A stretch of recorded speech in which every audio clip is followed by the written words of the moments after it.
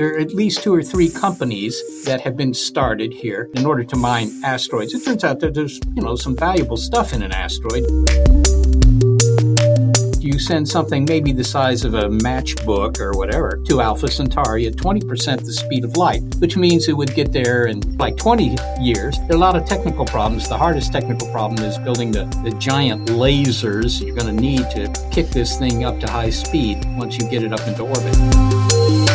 You're listening to Widdershins Podcast, where we take the ultimate sci-fi themes found in books and movies and discuss them with the world's leading scientists, engineers, and experts.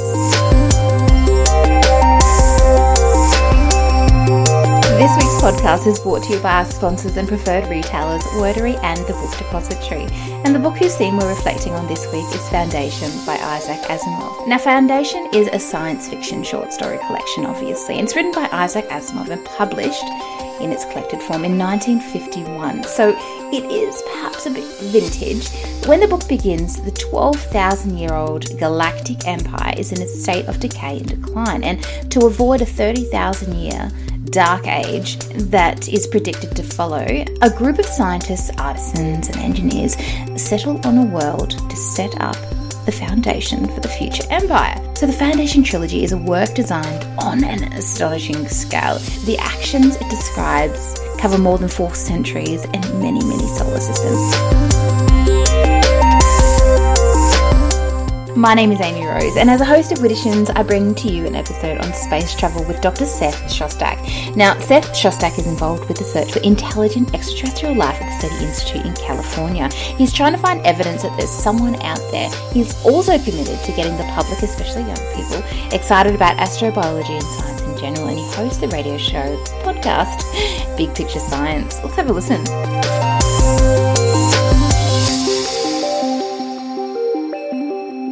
Seth, wonderful to have you here. Thanks so much for coming on the podcast. Well, it's a pleasure to be here. Just so everyone knows, the reason why I hunted Seth down is I saw him on Ancient Aliens, the TV series. I've also seen you, Seth, on other programs, including your TED Talk, which is why I hunted you down for 2 conversations on the Widdershins podcast. One is for aliens and the other is space travel.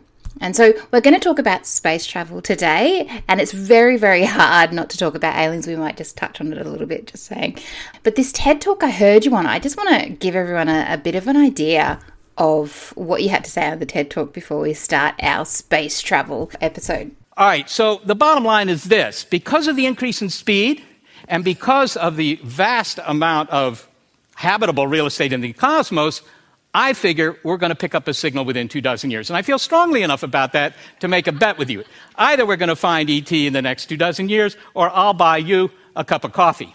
So I was fascinated by what you had to say, and obviously I reached out to you to interview you on this topic. But Seth, I really want to talk about how you got to this point, because it's not every day that someone goes from being a normal person, no offense, to basically hunting down signals from aliens.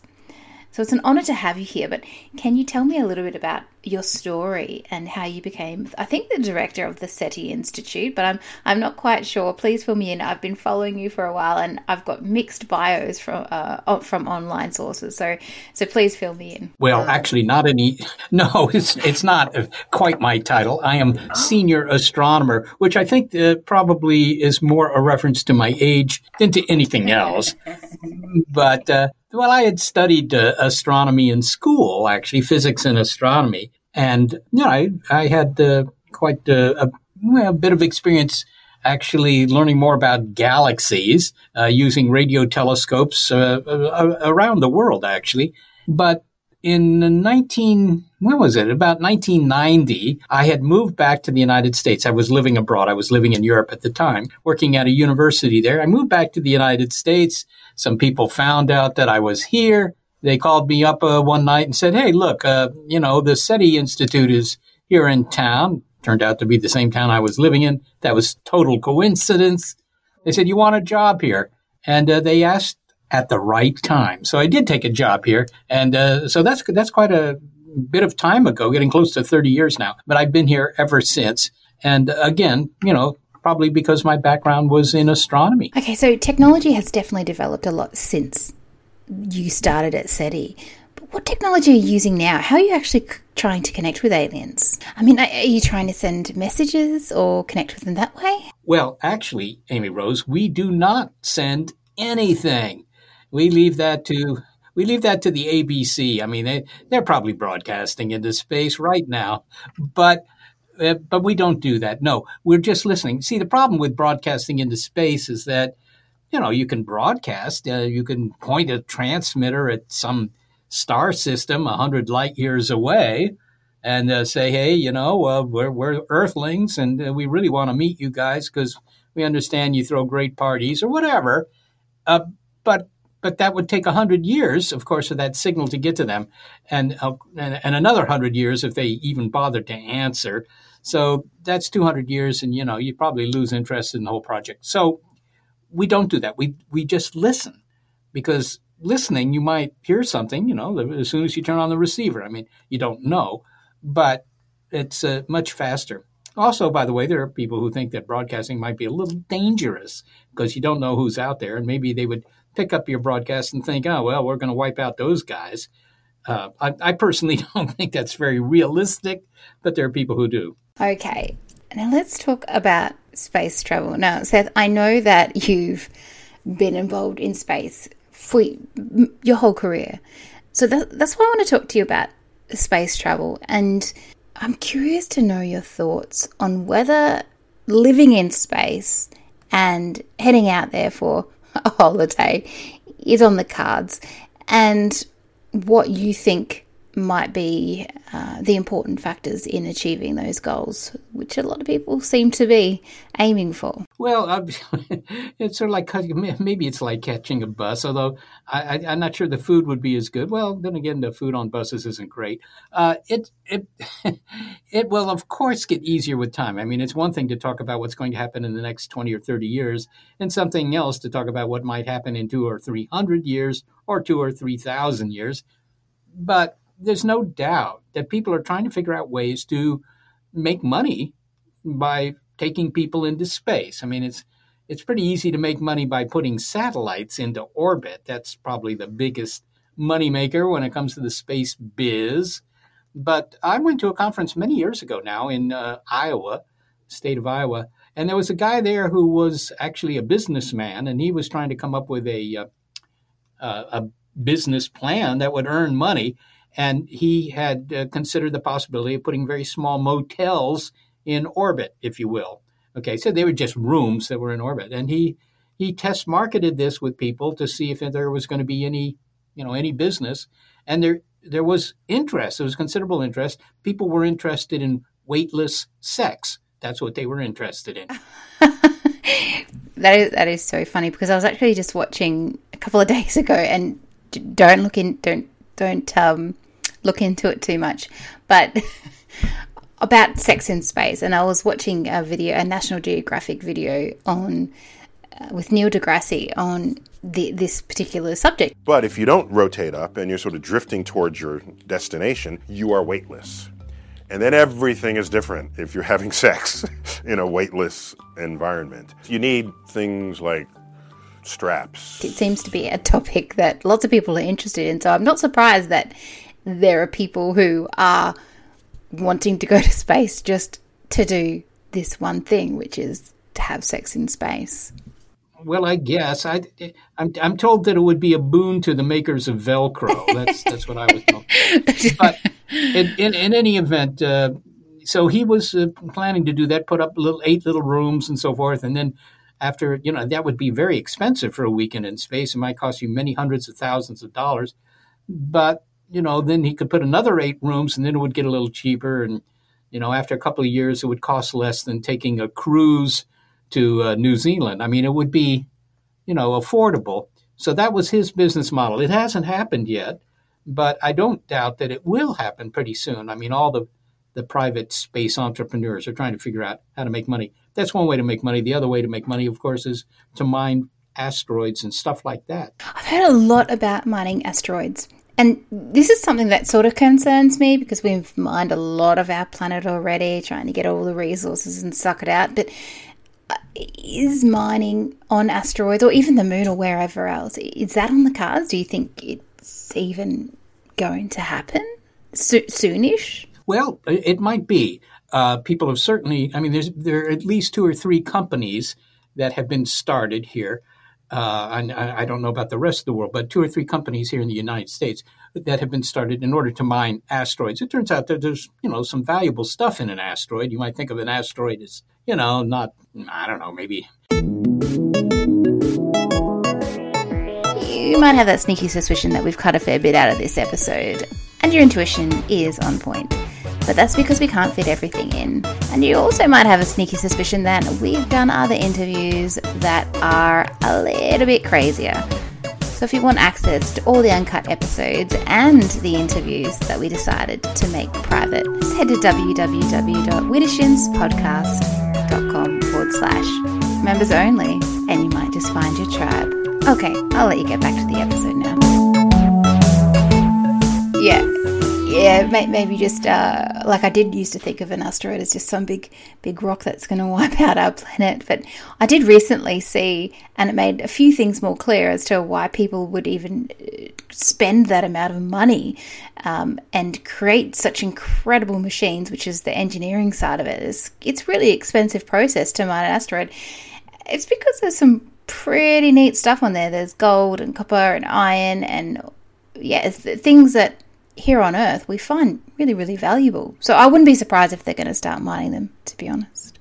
Yes, there is. There's stuff like platinum, for example. And, platinum is quite expensive. It's a very valuable element, and there's a fair amount of platinum in asteroids. Probably the most valuable thing in asteroids is the water. You would say water, but it's in space. Yeah, water is, in space you normally would have to bring the water from Earth, and water is very dense. In other words, it weighs a lot. It weighs probably like 20 kilos per cubic foot, not to mix units there, but anyhow, something like that. So it's quite expensive to take it up in a rocket. But if you can find it in an asteroid, well, then that's a lot cheaper. So for future space missions, you want water. And maybe that's the most valuable thing you can haul out of an asteroid. Right. So if we're going to go and mine this asteroid, it might be, pardon the pun, but the ultimate fly-in, fly-out job, bit of a FIFO job for all the Aussies who are listening. So if we are going to go and mine these asteroids, and if we are going to go on this honeymoon and buy bulk Velcro for whatever the reason, do we need to do any prep? Because from what I gather, and I'm not sure if this is for everybody, but NASA astronauts and other travelers who plan to go up into space, they're taking it really seriously. They're preparing their bodies. But how are we going to make it commercial? I mean, how are we going to get heaps of humans to go and travel into space? It seems really difficult. Well, I don't know, but the idea is to make sure you are well enough equipped, because otherwise, you've restricted the market. Now, it's true that astronauts that have been rocketed into space for the last 50, 60 years, whatever, they do indeed have to undergo rigorous training. They have to be in very good physical shape, and so forth and so on. But keep in mind, they are, largely piloting the craft that they're in. It would be like saying, now, wait a minute, I don't know, to get on this commercial flight from, here to Auckland, I'm going to have to be trained as a pilot, and I'm going to have to be in good physical shape. My eyes have to be perfect and all that stuff. Well, that's not necessary anymore. You're just a passenger. The only thing you have to do is be able to endure the poor food en route. So, that's the model here. Mr. and Mrs. Front Porch. And they don't, they have to have a pulse and stuff like that. And it's probably not a good thing if they have bad heart conditions or something. But, the idea is that they don't have to be specially trained particularly. The first couple of flights, yes, it's going to be a little harder. But then again, the first flights, with people, they probably were kind of screened out too, but that changed with time. Have you heard of I think they're called nanocraft concept? So it's being labelled as a final frontier. It was all, I believe, in some of the news, not mainstream news, but a team of scientists, including Stephen Hawking, got together with Mark Zuckerberg to create this nanocraft, this tiny spacecraft that can be propelled with lasers. Do you know anything about that? Because it's pretty incredible how they plan on developing these little spaceships that literally will the energy will be minimal and it will be able to propel itself with a laser. Yeah, I think that you're referring to Breakthrough Starshot, actually. And that's a project that's been sponsored by a Russian billionaire. Yuri Milner is the guy's name. Actually, he lives about, I don't know, like 10 miles away from where I'm speaking to you. So he indeed has funded this study. There's not to build anything, but a study to investigate the possibility of doing this. He's put $100 million of his own money into that. So that's a lot of money. And the idea is that you send something maybe the size of a matchbook or whatever to Alpha Centauri at 20% the speed of light, which means it would get there in, I don't know, within a human lifetime, right? So it would be like 80 or so years. Sorry, no, let me take that again. More like 20 years to get there. And, it's only interesting if you can get some information back from the thing.